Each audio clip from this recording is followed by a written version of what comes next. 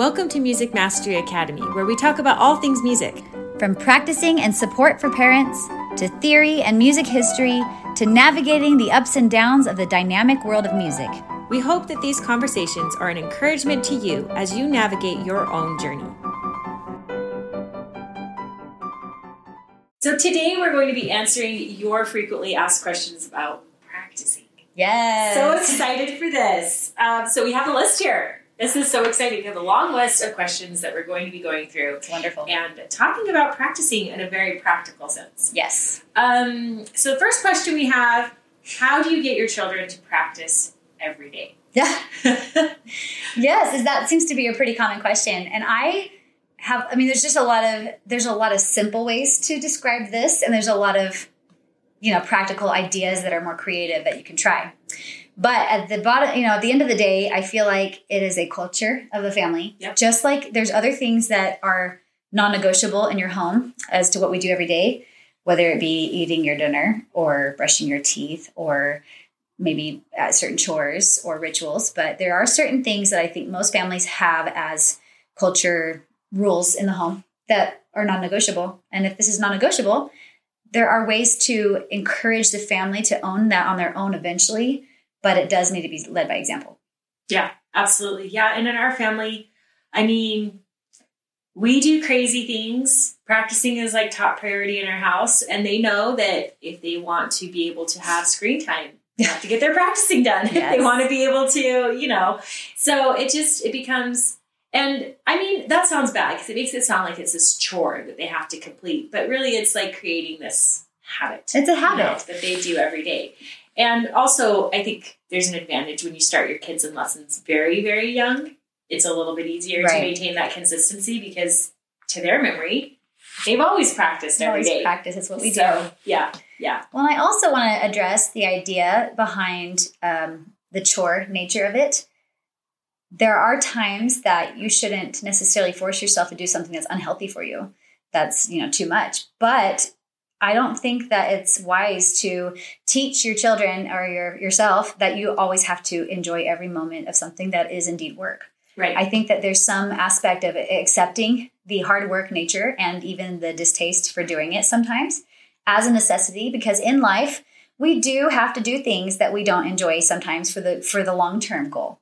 Short-term, be able to kind of branch out of that short-term thinking into long-term thinking and evaluate that and to acknowledge even the dislike of the short-term commitment as valid, Right. Saying it's okay to be uncomfortable with this idea that you have to practice. It really is okay. I don't always want to do things I have to do every day, but I'm always glad that I did. Yeah. And almost always the hardest thing about practicing is getting started. Yes. It's like once they get started, then they after those first 10, 15 minutes, then they're good. Right. So, okay, let's go to another one. How long should you practice?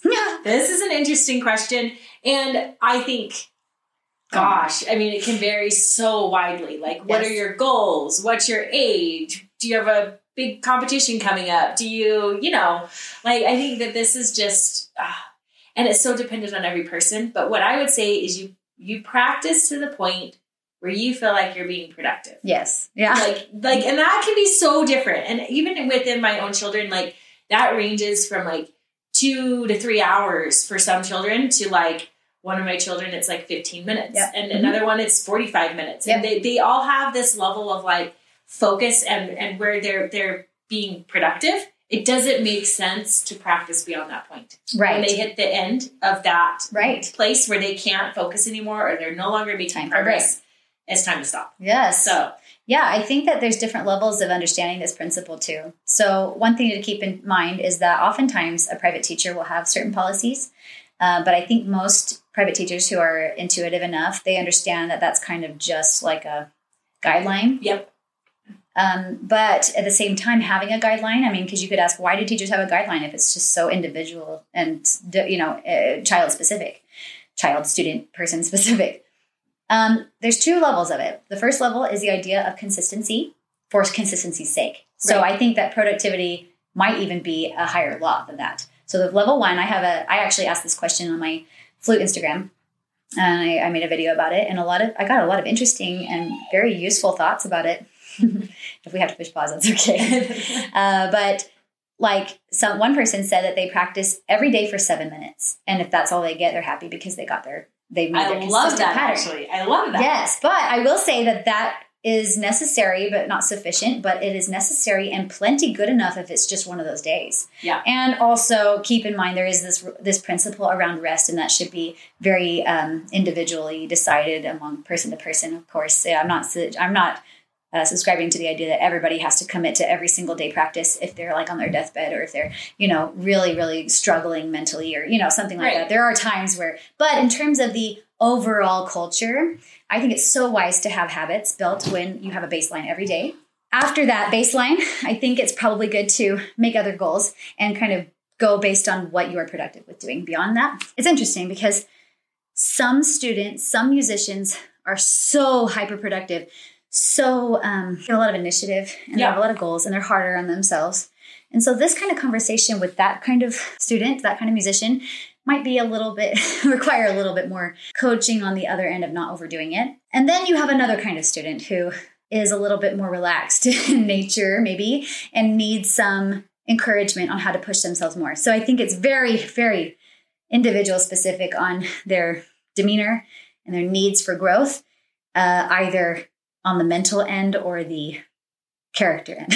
Right. So. Well, and also everybody can get a different amount done in a certain amount of time. Everybody has like different efficiency levels. That's true. And some people are incredibly efficient practicers. They're very focused. They can get through everything, and other people need a lot of time. They take a lot of breaks, and they need to think a lot, and they need to, take a lot of time to process. And so it's just, that is a number that you have to figure out on your own on an individual basis. And there's lots of things to consider as that's going into that. I think having a baseline number of saying, I want to do at least this much every day. That's a good starting place. That's great. A good starting place. And then after that baseline, the objective being more about an actual goal. Right. Yeah, absolutely. That's great. Okay. I love this next question because I think it is so applicable for both of us. It's fantastic. How do you coach technique when you don't play the same instrument? And there's a lot here. There's a lot. And okay, so I'm going to start off with a funny story because I'm a pianist. Yeah. My children are string players. And when I very diligently have attended every single lesson. Yeah. Paid attention to every single thing that's ever been talked about. And when my oldest was very young, he's working in the Suzuki books, and he gets to the first piece that starts, has uppos. Oh, come little children. Where you have to know what an uppo is. And on the cello, it's not intuitive the way it is on the violin. Like on a violin, up is, you actually go up. You go up to go up, and you go down to go down. Left, right, exactly. And our teacher often would leave for conferences and Suzuki Institutes in the summer, and we would have summer lessons with teachers. And so she taught us, "Oh, come little children," at the very end of the semester, and then we were going to have a couple of weeks of break and then summer lessons.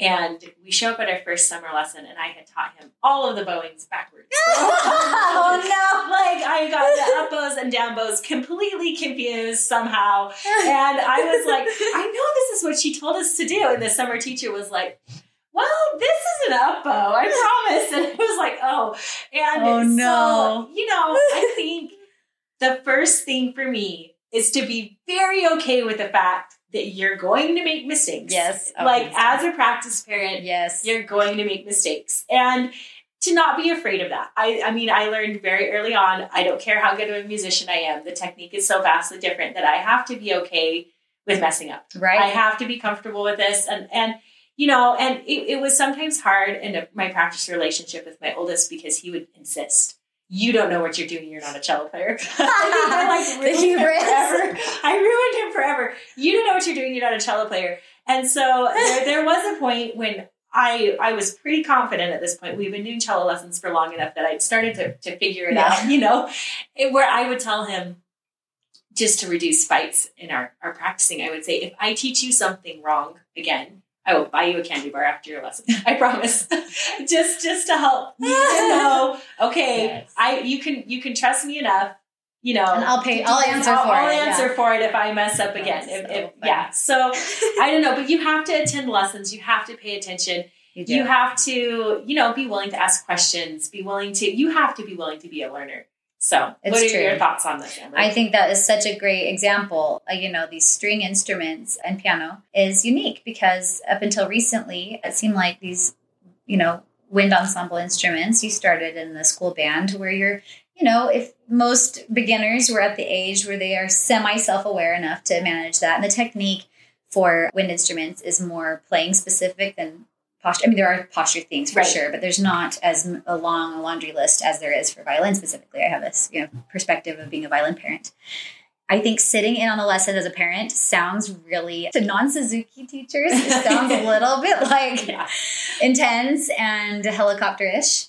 But one thing I have to point out is one thing that I learned about the Suzuki method is there's this triangle that it's based on with a team between the teacher, the student, and the parent. Because without that support at home, it doesn't really pan out very well. Right. Especially when you're dealing with like a 3-year-old. Yes, a 3-year-old. Very young child. And often support other children and just kind of having it be a big family commitment as opposed to this is your thing, I'm going to drop you off. I don't think that works until they're much older if they're well set up. I think if you want to maintain your investment and to have a return on your investment with music lessons, it is worth it to at least have that accountability. Whether or not you're as involved in teaming up with a teacher or not, I think it's good to be aware of what's happening in the practice at home. Right.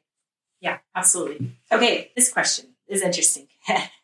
At what age do kids typically start to initiate practice on their own? Oh, gosh. I know, right?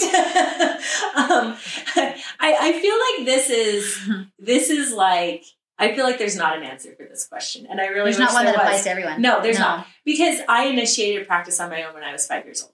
Wow. Happily. That's amazing. That was me. I was just like so happy to practice the piano all the time. Yes. And that's awesome. That's not the normal story. That's not the normal story. And it doesn't have to be. And I think it's important to know that that's not the normal story. Right. Right. I mean, and I have talked to musicians now who have told me, even when I was 14, 15 years old, I was still being told by my parents, go practice, Oh my goodness. Yeah. I know most people until they graduate high school, they have to say, hey, turn out the lights or make sure you call me when you're going to be late or those things that aren't, they're reminders. I think that we encourage each other until a child is really on their own entirely that there might not be a need to check in on that, when you're older. But yeah, this is a commitment and it's as long as the child needs. Yeah. I think that's a great answer. As long as the child needs you to remind them to practice or to remind them to they'll let you know when they're ready to not have that happen. And who knows? I mean, what my kids might, I have one child that probably will get to that point much sooner than the others, but I had one that woke me up at 6:15 this morning and said, I'm ready to practice. That has never happened before. Oh my goodness. I mean, what are you feeding them? Can you sell some of that elixir to the rest of us? I don't think it's ever going to happen again either. But I mean, we had a moment this morning where I was like, whoa. I love it. I think one of the things to know as a parent of a young musician is that just because your child maybe is not initiating practice on their own or because you are helping them through the practice process, that doesn't mean that they don't like it. Yeah, that's true. No. My children all really genuinely love playing their instruments. Oh, yes. But they all need those reminders. They do. This next one, and I don't know, maybe I know I have one. But maybe you have some good theory workbooks for young children. This question was asked by a cello parent specifically. Interesting. A theory-specific workbook. Most of the for young children, I have benefited so much from piano-specific books for theory because that's just kind of more embedded into the instrument needs. So I actually don't know of any that are separated. Do you? So I'm not sure. I'm trying to think. The one that I use with very young students is called My First Music Theory, and I'm trying to think of the author name. I'll have to link it. Yeah, we'll link to that when we find it. But it's fantastic for young children. It's very colorful, and there's like lots of fun games to play and things like that. And then obviously our goal with Music Mastery is to develop theory-specific resources that aren't necessarily piano-based. Piano-based, right. There will be piano things in there because obviously pianists need to learn theory too. But we want to make sure that if you are a string player that you have the opportunity to learn theory in a way that doesn't require you necessarily to look at a piano keyboard. Books. Yeah. And I know that there are methods that do that, like singing, I think there's like a Let's Play Music or Kinder Music type classes that you can do in a classroom setting. I just don't know about actual books, but perhaps we'll do some research too. We'll look into it. Yeah. I like the way this question is phrased. Do you let your children practice every day, even on the weekends? Do you let them practice every day? That's great. And I actually, this is interesting, like it used to be that we take violin with us on vacations because my daughter would want to practice or think she would want to practice on vacation. And then it would be this thing that was sitting there and she would kind of be like, oh, I should be doing that, but and I've gotten to the point now where if she asks to take it, I tell her no. Oh, wow. That's amazing. I tell her no. Because it's family time. It's family time. It's family time. Yeah. And I think that if she had some, like if we were leaving on a vacation and she had some major performance coming up the next week, that would be a different situation. Yeah. But we try and plan trips around times when there aren't those big things coming up where there's not this need. Like we have one coming up at the end of March where all of her performances are going to be done and then we're going on a trip. So that she can feel like I finished out all of my March performances and now I get to take a break. Right. I don't know. This is something that to me personally is incredibly important. We take one day a week off. Yep. At least. But even if they want to practice, we take a day off. And that's as much for my mental health as theirs. Yeah, I would have to agree with that. That's something that I've only very recently incorporated. More for me, I think, than for the kids, but I think it's been a blessing everywhere. Yeah. Sundays is our day for family time and rest. Yes. And I'm starting to embrace that need more. And I think this is very individual. Some families are able to embed rest periods throughout the week. I'm not saying it has to be the strategy, but I never thought it was our strategy. But once we started doing that, our relationships with each other improved and the mental health improved, and I absolutely need it. So I can't have every day be on, and I'm trying to make sure I take breaks from other things too on that same day. Yeah, absolutely. Yeah, Sundays are our day off too. Yeah. And it's so nice. We have other traditions and things that we'll do on Sundays where we spend time together. We have movie night or we're going to hike or, and it becomes this day that they look forward to throughout the week. We're going to work really hard and then we're going to have this day where we can breathe, we take a step back and, there's not that same level of pressure. We'll have sometimes there'll be, more meandering type of play on their instruments. I'm not going to disallow that. Yeah. Like if they're going to just play for enjoyment a little bit. And that's the same at our house.